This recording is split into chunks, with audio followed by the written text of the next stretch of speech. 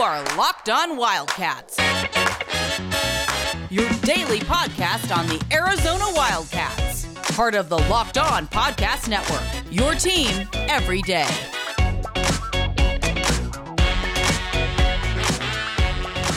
You're listening to Locked On Wildcats, version 2, a.k.a. This is the Thursday episode. One's for Thursday. Yep, I told you. It's Thursday, Mike Luke. It's Thursday. You want to know, too, that we know that Bruno's tired? Because Bruno, a lot of people out there have wondered about how Bruno's doing in the past. And, Bruno had a little bit of a bum wheel, and so we weren't able to go to the dog park for about 4 days. Well, Bruno got much better. But Bruno, who normally spends a good percentage of this episode trying to bite into John Schuster's face in a friendly way, is so tired that he's just laying there with heavy eyelids Instead, spent most of Wednesday's podcast snoring in the background. Correct. So if you want to, if you've got if you got some of those, one of those players that can break down sounds in different ways, you can crank up Bruno's snores if you want to know, hey, there's Bruno contributing good quality material in the background. But in the past, where Bruno might be snoring because he was watching a Sean Miller coach basketball team, right? He's not snoring watching Tommy Lloyd out there. That's why he stayed up late and he's a little bit tired now. You know what's weird about this team, though, and I got to give Miller a little bit of kudos here, is that normally when a new coach takes over a team, they've got a bunch of crap on the roster. They got a bunch of roster filler. I think back to when, when Miller took over from the Olsen /KO /Russ Pennell / nobody. It was then Sean Miller. There was a lot of Garland Judkins. There was a lot of DJ Shumperts. There was a lot of guys that probably just shouldn't be on Division I rosters. I got to give Miller this. There's a lot of guys on this roster that belong on Division I rosters. So Tommy Lloyd was not given a bare cupboard, that's for sure. Absolutely. And there's your tip of the cap. That was really well done. And yes, I didn't feel good about it, but I had to. Thank you, Coach Noah. Nicely done. Yes. So that's something to use when you kill that interview at Wichita State. Yes, at some point down the road. Wichita State. We're pulling for you, Coach. That or St. Louis. Ooh, SLU's decent. SLU is decent. Yeah, I think. Do they still have Travis Ford? Is that who's still coaching? Oh, that's a great question. I'm trying to think if that's the right one. I get him. Nevertheless, I think he's still there. Anyway. Right. As an aside, it's not the Locked On SLU podcast, correct. So I won't worry about that right now. Whatever we want. But Lloyd has done a nice job recognizing that he was given good talent. How do you utilize that talent in his system in a transitional period that works for the players? Right. And I think he's done. It appears that he will do a very nice job with that. And hopefully, it looks like the team has good chemistry. Looks like they get along reasonably well. It looks like they're unselfish. They enjoy playing for him. Yeah, it looks like Which and those are all good things. One of the things that I expect to see, and you can get a good gauge on how effective Arizona ultimately was in a given game, is when the scoring numbers are the same and the assist numbers are the same. Like there are 4 or 5 different players in both categories that fill up those stat sheets. I think it was our pal Rob Lance that messaged us during the game yesterday and said, wait a second, 13 assists on 15 made baskets? Is that right? Yeah. Yeah, it was right. And it was right. Yeah. And that, I think, is going to be a tendency, a positive tendency for Arizona when the offense is flowing well. And I think very often this year and in the future, under Lloyd, Arizona is going to have offenses that work well. One of the things we talked about in the last podcast that I kind of want to differentiate a little bit before Bruno decides to differentiate outside the window here and make a lot of noise. He's in a looking few at seconds. barking. Yes, is this? There's a fine line here between being free flow offensively and being stupid and being Bobby Hurley. And kind of, yeah. But so, and that difference is let's use 25-foot three-pointers as an example. Right. Okay?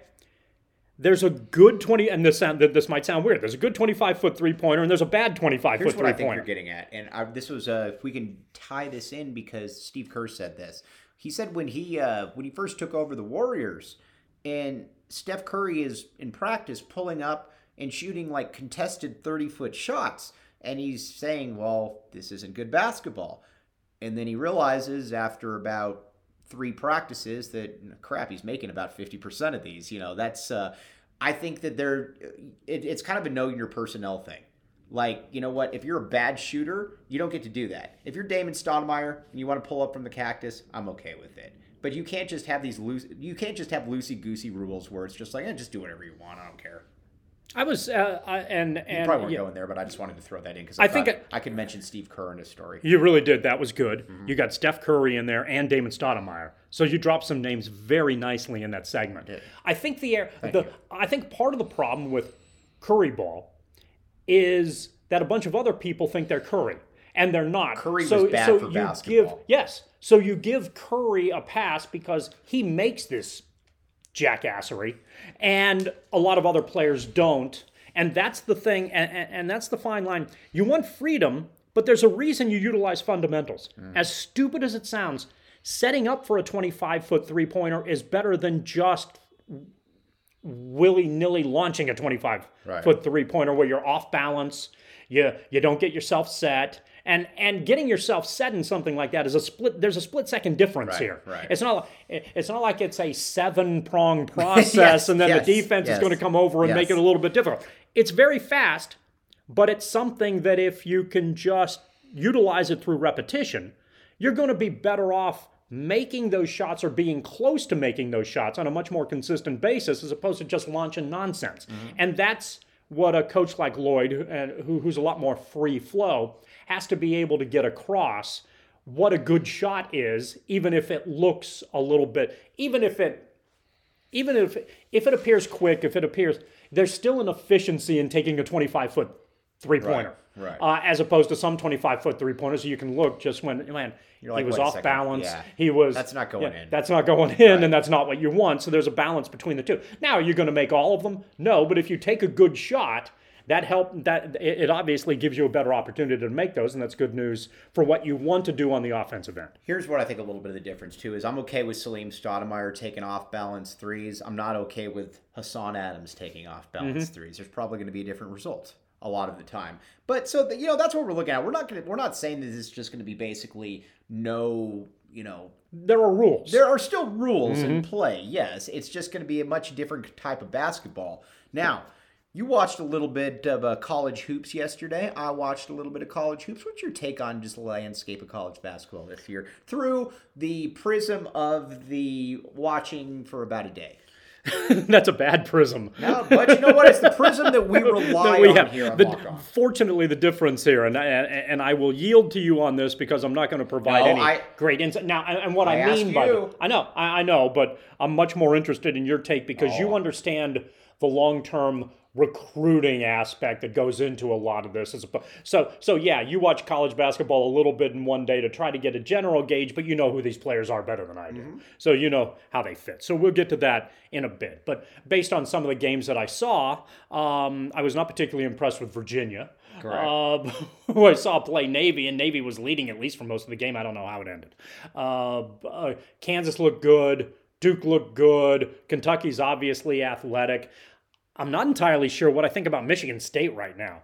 And I feel like the Tom Izzo has gone off the deep end thing in terms of his radical emotion on the sideline, maybe getting dangerously close to catching up to him. Right. I hope I'm wrong about that. You kind of wonder, too, at some point, now listen, that doesn't always happen to like some of the greats, but at some point, does the game or the new aspect of players, does it kind of catch up with you a little bit? I think, yes. And I think it obviously will. And you're seeing two different manifestations of this. I hope I'm wrong about the Tom Izzo thing.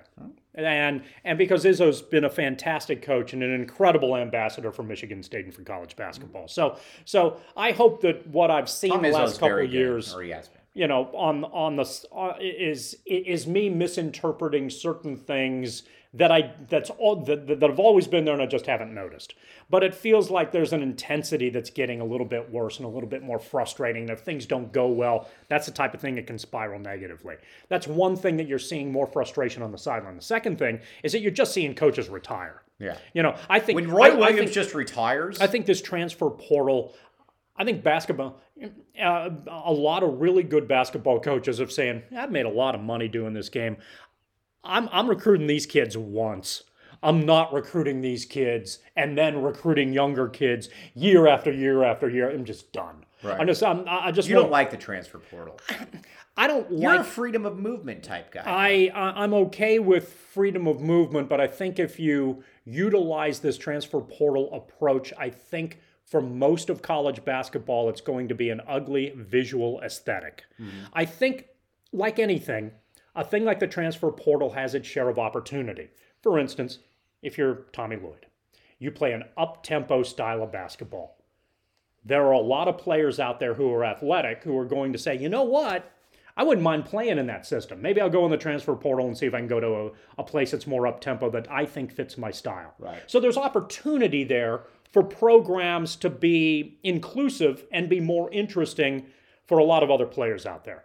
But the problem with the transfer portal, I think, is in November, December, and most of January, college basketball is going to be ugly because it takes for the rarity of UCLA this year having everybody back and basically the team intact. That's almost never going to happen in the game again. So if you're okay with freedom of movement, then don't come back and complain to me or complain to whoever that, wow, college basketball really looks like crap for about 3 months out of the year. And I seem to remember when the game looked a lot better. Right. Well, that's what you're getting as a result of doing this and not having some sort of element in place, to allow the program a little bit of protection at the same time. Right.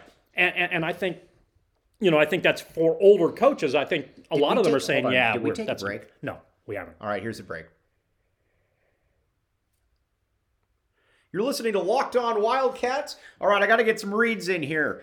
McDonald's. Wait, what? Yep, McDonald's a read now. The McDonald's? The McDonald's. All right. So McDonald's, here's the talking points they want to get. They want me to give you. Right. And here's the talking points that I will then use on my own. The McDonald's, a community feel where people get together and eat and enjoy community, I guess. But McDonald's... the corporate read of "I guess" isn't necessarily going to be what the... But here's where I'm going to outdo myself. Oh, sweet. Okay. I like McDonald's. I like McDonald's a lot because McDonald's is the food for the common man, and that not the communal feel per se, but the common man. I can't tell you how many times I've got $3 in my wallet, and you know what?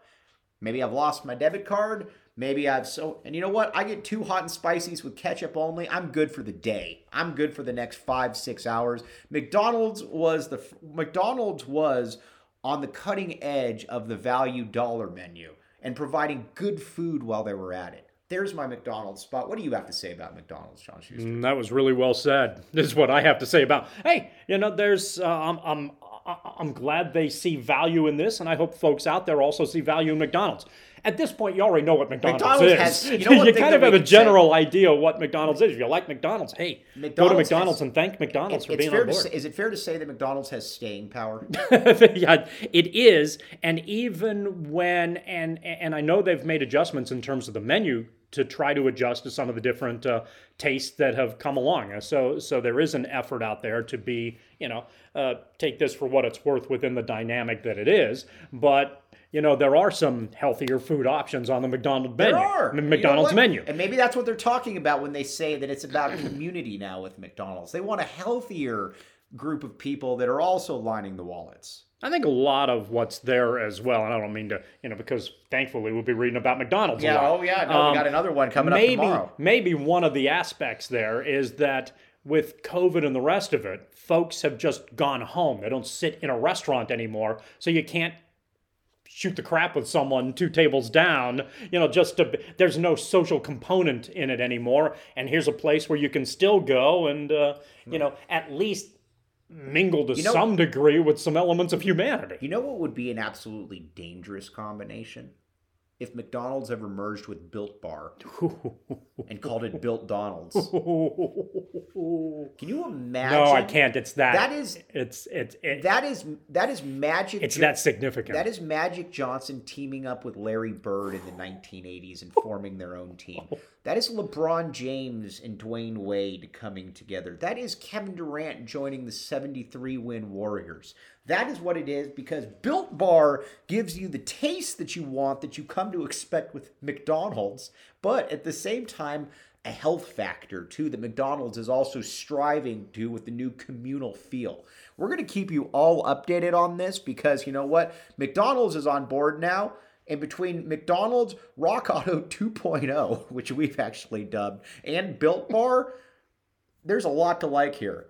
We'll be back with you tomorrow listening to Locked On Wildcats.